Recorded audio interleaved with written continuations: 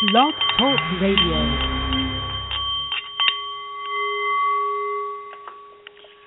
Ladies and gentlemen, good afternoon. The Nepalese meditation bowl is chiming, and that means it is time for The Art of the CEO, the show for people who enjoy the challenge of business and who want to do it a little better.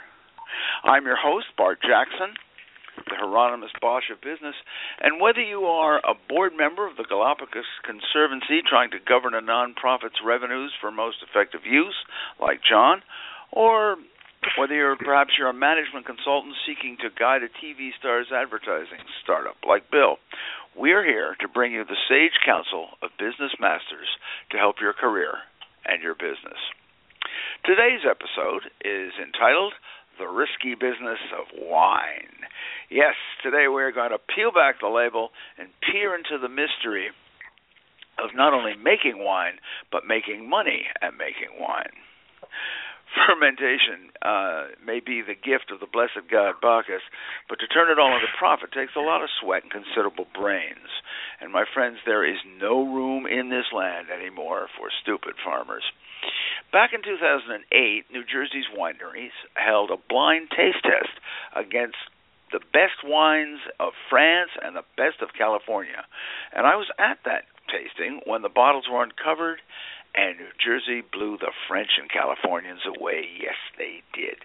In fact, that's what inspired me to write the book, The Garden State Wineries Guide, which you may buy at all bookstores and also at bartsbooks.com, if you'll forgive the plug.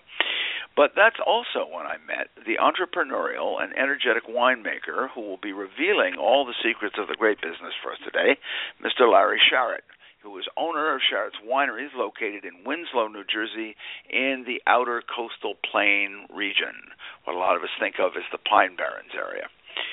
But before we show you how to make money in the world's third oldest profession, let me take a few moments to supply you out there with a few utensils for our Feast of Wisdom. First, as I always do, allow me to remind each of the individuals hearing my voice that the good Lord has gifted you with the title and privileges of Chief Executive Officer of yourself. That is the most important position you will ever hold in your career. Will this be the day that you identify your individual strengths and seek to cultivate them? Or will you just follow someone else's idea of how you should make yourself over? The choice is truly yours. Secondly, it is time to dip into a little laughter and take a scriptural recitation from 101 Best Business Quips.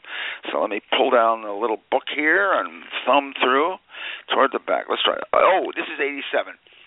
50% of the people are too shy to market themselves. And alas, another 48% are only too eager. As an afterthought, perhaps it may be time for us to pause a bit and consider what we are about to say.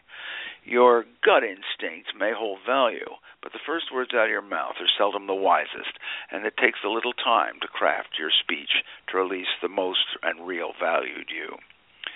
Third utensil, perhaps we should call today's utensil the pomposity pike. We will give you the answers to last week's business quotation. Now, today, before we leave the air, we will broadcast another quotation, and we will invite you to email us the name of the author as you perceive him or her to be. Just simply write info@bartsbooks.com. That's info at bartsbooks.com. And if you're right, we will announce your name on the air and send you one of our books. The author of last week's quote, that is the individual who said, "It's easy to make a buck. It's a lot tougher to make a difference," was none other than NBC's Tom Brokaw, broadcast journalist who truly made a difference in how many of us view this world. Now, let us dig into today's feast and call upon the expertise of that innovative vintner, maker of fine wines, and president of the Garden State Winegrowers Association, Mr. Larry Sharrott. Larry, how are you doing today? I'm doing great, Bart. Thanks for having me today. Oh, great. Glad you could come. Now, Larry, as I understand it, depending on how as I count it, Sharrott Winery is celebrating its 10th anniversary. So good for you. My congratulations. And I want you folks to know that Larry has just come in from crushing the Vidal grapes and the Syrah earlier today, so he has wiped off his feet, and he's going to come in. And Larry, could you tell us a little bit about what it took to launch this winery, and what was some of your part in it? Yeah, there's a heck of a lot that goes into getting a winery started. In New Jersey, you're also required to be a farmer as well. So in order to have a winery license, you also have to have a minimum of 3 acres of grapes. So that immediately makes you a farmer as well as a winemaker. Oh God, that takes a lot. And you had some family help, though, as I understand it, right? Your dad was in there? Yeah, I certainly did. Both me and my father are partners in the business, and like you said, about 10 years ago, we purchased 34 acres of farmland in New Jersey, which took us about 4 years to find a suitable piece of property. From there, from there we started planting grapes. A year or two later, and put in 4 acres of grapes, and then we moved on to building the winery and coming up with plans for fermentation tanks and visitors rooms. Oh, that's great. Well, you really have come a long way. I remember when I first drove out there, and I know what you're like now. You have certainly done a lot. Larry, we all love to drink it. We all do. But most folks really do not know what goes into making wine. And I was wondering if you could just give us a little brief thumbnail sketch of what goes on in 1 year around the vineyard, from fruit pinching to leaf pulling to pruning. What's the executive summary of 1 year that leads up to harvest? Yeah, I mean, there's a tremendous number of steps. Kind of the broad strokes is obviously once the grapes have been in the ground for about 3 years is when they start producing their first fruit. In the wintertime, we start off by pruning. So this is the process of basically cutting off all of the last year's growth and putting the vines kind of back into shape as we want them. Then we begin the spring season with bud break. We have to do a number of different things to protect the vines from the different diseases and such that are in the vineyard. And then, we do shoot positioning where if you come out to a vineyard, you've probably seen it. All the nice shoots are standing up tall within the trellis. So every single shoot. They don't get there on their own, do they? No. You have to have somebody out there. In the case of my vineyard, I have 9 acres. You have to have multiple people out there, and they call that combing, where they actually go through and they basically comb all of the shoots up into the trellis. From there, like you mentioned. Yeah, from there, like you mentioned, what we do is we actually fruit thin to reduce our crop because a certain level of crop is the best quality that you're looking for. As the season goes on, we're doing hedging in the vineyard to keep everything. You want the entire canopy to be exposed to the sun in even amount for even ripening of the grapes. And then push again to harvest, where at my vineyard everything's hand harvested. My gosh. So I want you folks out there who think, wouldn't it be lovely to escape into the bucolic scenery? Yeah, just think a little bit what Larry's told you here. And I don't mean to scare you away, but sometimes, in many ways, that desk job may not seem so terrible. Anyway, I don't know. It's. I have a small hobby vineyard, and I love it, but also my income and life is not dependent. Larry, help us understand. I just want to... I'm sorry? And in a winery, of course, after all that's done, our work has just begun, because once the grapes get to the winery, the whole winemaking process starts. Oh, God. Well, we'll get to that in a moment, but I want to just go back onto the vineyard a minute. If I have, just so I can get the idea of the volume, or if the folks can understand this here, if I have 1 acre of grapes, about how many tons will I get, and what does that translate into numbers of bottles of wine with all that growing and pruning and harvesting and crushing? How much is that going to yield me? For wine grapes, you're really talking somewhere between 2 and 5 tons an acre. But on average, you're talking about 3 tons an acre. Okay. And those 3 tons will turn into about 2,500 bottles. Oh, my goodness. So that could see my fraternity through the weekend, probably. Yeah. Right. Okay. That's good. At least for Saturday night. At least for Saturday night, right. Absolutely. Now, from an agricultural standpoint, I know wine means money. I know that a farmer can get more dollars per acre out of wine grapes than just about anything, including medical marijuana, right? Yeah, we're actually right now we're starting to see certain growers that were good crops in New Jersey reducing, and they're starting to plant grapes. One of the main things we're seeing is the price of peaches has gotten so low that you can't really make any money off peaches anymore. So a lot of orchards, a lot of peach groves are being torn out, and some of them are converting to grapes because there is a good market there. Well, I know. Bill and Penny Heritage did that, and some Belle Plaine and a lot of the old several generation farms have made the transition for that reason, and that all seems wonderful. But wine is kind of like a Damoclesian sword, right? I mean, at any moment, the weather can wreak havoc on a crop. Take this year. I mean, the idea of myself coming home and saying to my wife, well, dear, we're going to lose about 50% of the money I was planning to make from my job this year. That's terrifying, And yet it could happen to anyone who owns a vineyard. And I know this year it was a lot of troubles with the crazy weather. What are some of the threats that you do face from weather and other things? Yeah, one of the best things I've heard about farming in general is that a vineyard is in partnership with Mother Nature, but unfortunately, she's the senior partner. So, yes, right. Oh God. Yeah, when it comes to grapes, really weather is kind of our biggest concern. It's either wonderful or it could be bad. This season. The quality of the grapes coming in is very good. We've had a great growing season. I always joke with people who come into the winery, and I tell them if my grass is dead, I'm very happy because typically the drier it is, the better the quality is going to be for grapes. So this season's I know grapes like dry feet. Yep. So this season's been very dry, so the quality is great. But like you said, we had a very, very cold winter. If you remember the whole discussion about polar vortexes in January, we lost about a third of our vineyard to cold. Oh, no, Larry. Yeah, we got down to -8 in January, which is much colder than very typical around here. And grapes, after you get down below 0, you start losing class. Oh, my gosh. That's... Wow, our condolences on that one. I think you're marvelous to come on the show and still keep going with things and not let that daunt you.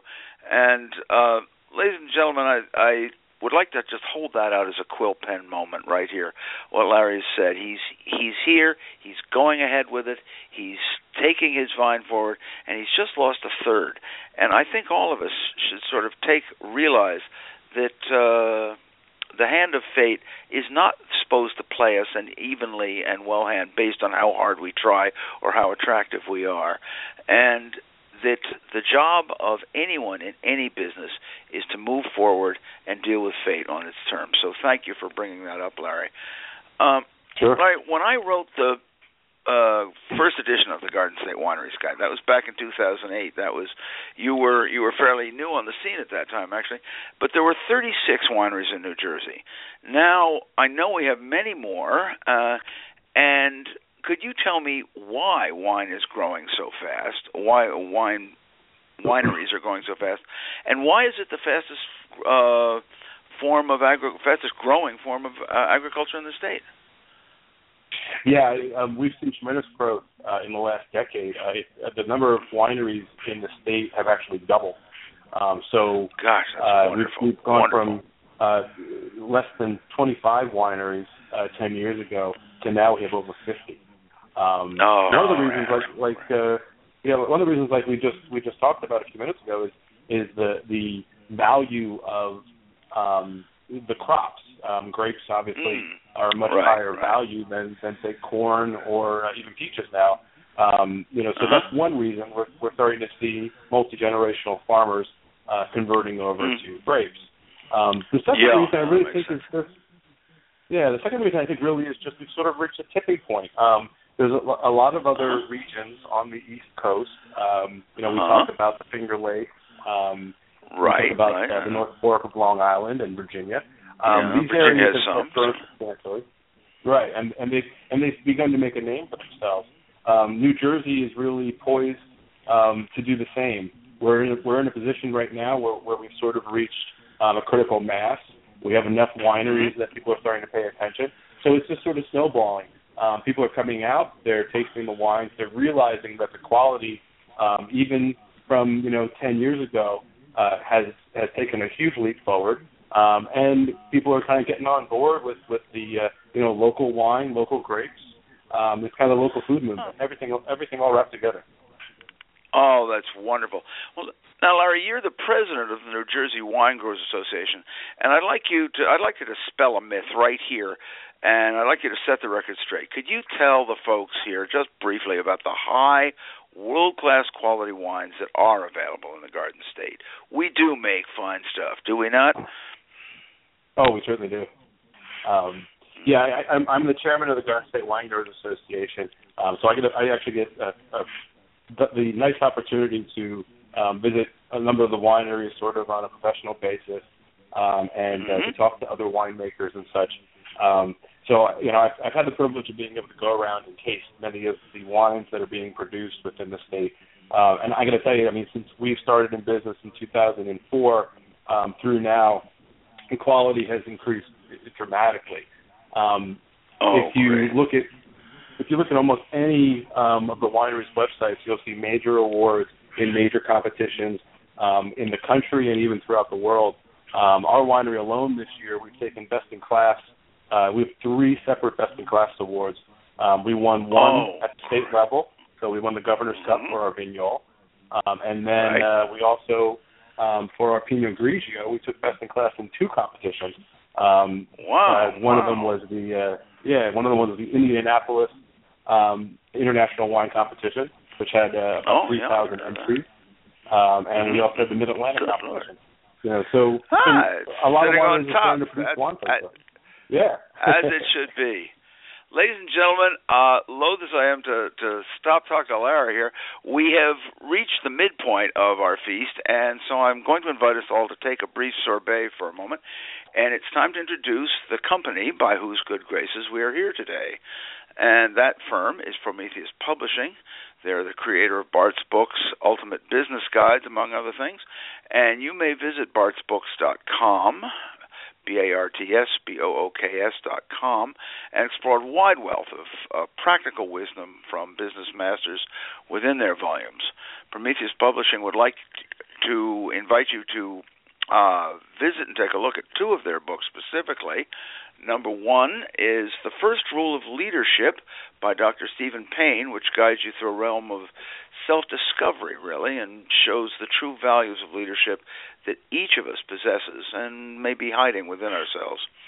And another book, which so many of our listeners have been listening, is, as I mentioned earlier, the Garden State Wineries Guide, which provides you with the descriptions of all New Jersey's wineries, with their events, their specialties, favorite wines of the winemakers, and directions on how to get there, plus a lot of intriguing stories.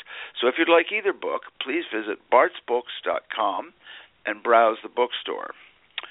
So, ladies and gentlemen, and those who are listening to the radio in hopes of forgetting reality that you falsely believe you can escape from, we are back with the very entrepreneurial and insightful Larry Sharrott. Now, Larry, as I understand it, New Jersey ranks number 6 in wine production, but we rank absolutely the zenith, number 1 in wine consumption per capita. And my question to you is, why is that? Is it just that New Jerseyans are just smarter? Is that what it is? I think we're just more sophisticated than the rest of the country. Yes. I think you're absolutely right. Excellent insight there. Strangely enough, it's very interesting when you look at marketing. You kind of notice some certain things, and New Jersey is the number one per capita consumption of wine. The other thing that's interesting is that it pretty much seems that as long as you live in a state that borders a very large body of water, and when I say that, either the Atlantic, Pacific Oceans or the Great Lakes, you tend to drink more wine than other types of beverages. So for some reason, it's an interesting thing. My goodness, there's something about the connection of water and wine or something. My goodness, I didn't know that.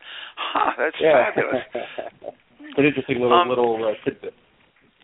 Well, the wine market, as you say, is exploding overall, and you, as a winemaker, you've got to be both artist and businessman.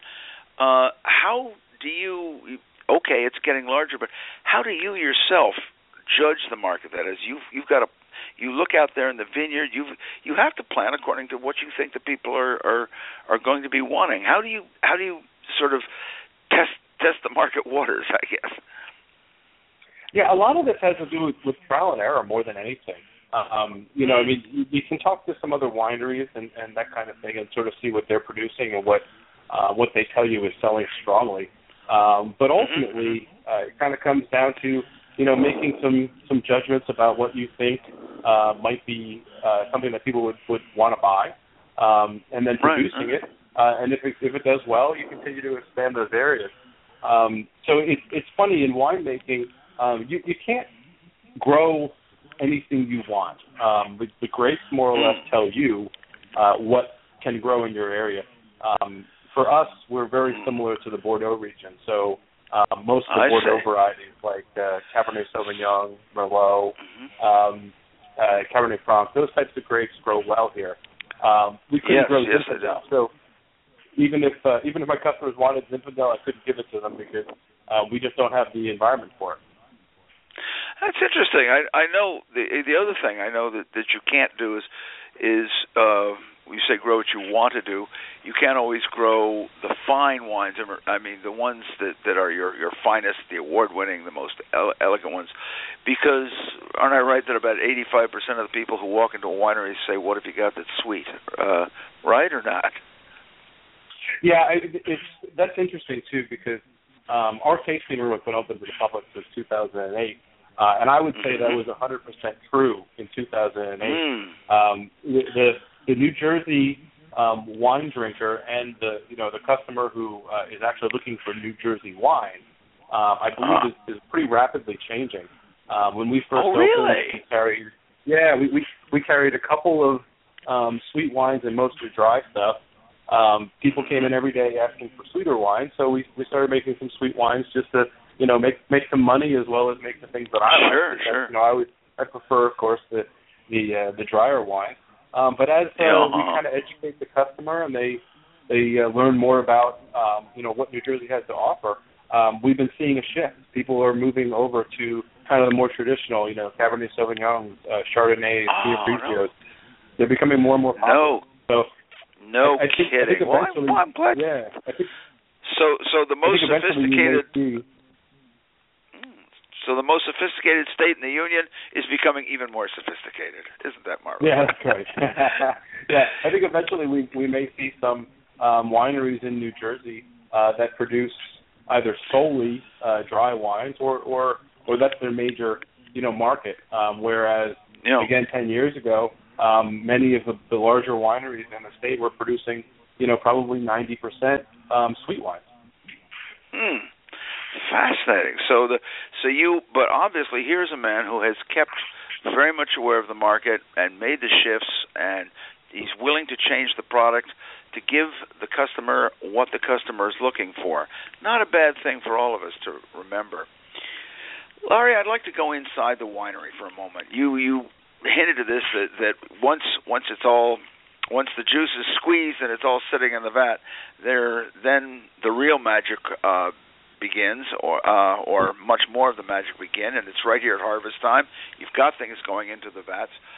Could you run us through the process of what it takes to make a truly fine wine, and what are some of the extra touches that, for instance, to put on your that you put into your award-winning Pinot Grigio? Yeah, every good winemaker knows that the wine is really made in the vineyard. So, ingredient number one, obviously, is the right grapes. So that's the first thing. But once you have the right grapes, there is quite a bit that goes into making that wine. That grape into the wine you're looking for. As far as like a white wine, our process is really to do everything we can to maintain kind of the bright fruitiness of that wine. So we're doing cool fermentation. We have all of the equipment required to do refrigeration on our tanks. And then from there, we're kind of handling the wine as gently as possible and sort of just ushering it along until we can clarify and bottle it. Red wines are a little different story. With those, of course, we start out by crushing the grapes. We ferment on skins, which means that the skin, the pulp, the seeds, everything is included in the process. We actually have automated pump-over machines, so we can get maximum extraction from our fruit. So this, the best quality fruit comes in the door, and we do everything we can to make sure that we get everything out of it that we can. And then from there, really red wines, you can't make top quality red wines without barrels. So the last step of our process for red wine is everything goes into oak for between 12 months to 2 years. Oh, my gosh. Yeah, well, and I know that I've heard huge arguments about over light, medium, and heavy toasts and all this sort of thing for the barrels, and it's there's all that art that goes into it, and yet what I still love is at come harvest time, you guys are all out there bending low, clipping, picking by hand, as has been done since the time of the ancient Greeks. So I think it's a part of it. You're part of a fine tradition as well as being on this technical cutting edge. That's great. Now, Larry, tell us, people. One of the great things about New Jersey wineries is the wineries themselves, that people can visit there. Now, I mean, ladies and gentlemen, you should know that if you go to Sharrott's, it's one of the few places I know where you can not only stomp grapes barefoot, but you can also take part in a Lucille Ball look-alike contest. Larry, could you, so before we go, could you tell us, first of all, where people can buy Sharrott's wine, and then also where they can find out more about Garden State Wines, the events, and all the things that the wine growers are doing. Could you tell us that? Yeah, my wines obviously are available at the winery, which is located in Winslow, New Jersey, just outside of Hamilton. So you can visit us 7 days a week and do a tasting. We also have about 100 different liquor stores throughout the South Jersey area. And then lastly, of course, with the new law that we got a few years ago passed, we can ship them directly to your door by going to SharrottWinery.com. If you want to find out more information about the events going on at my winery, you can visit SharrottWinery.com. If you're looking for events throughout the state, like the Garden State Winegrowers Association's festivals, or smaller events at individual wineries, you can visit NewJerseyWines.com. Okay. Well, Larry, this has been just wonderful. I thank you so much. I have learned a lot, and this has been very intriguing. And we're going to have you back again when you're not so tied up in the harvesting. And so I thank you all. Ladies and gentlemen, as we round out the show today, let me leave you with today's business quotation. If you're deliberately trying to create a future that is safe, you will willfully ignore the future that is likely. Who said that? And as a hint, the author and business venturist who said that was best at predicting futures by making his own. And if you know the name of that author, just send it to info@bartsbook.com. And as a parting shot, in the words of my wife's husband, listen to the words you want to say, the compassion you want to feel, and you'll be amazed at the wisdom you've been hiding inside. Ladies and gentlemen, as always, it has been a privilege. I thank you.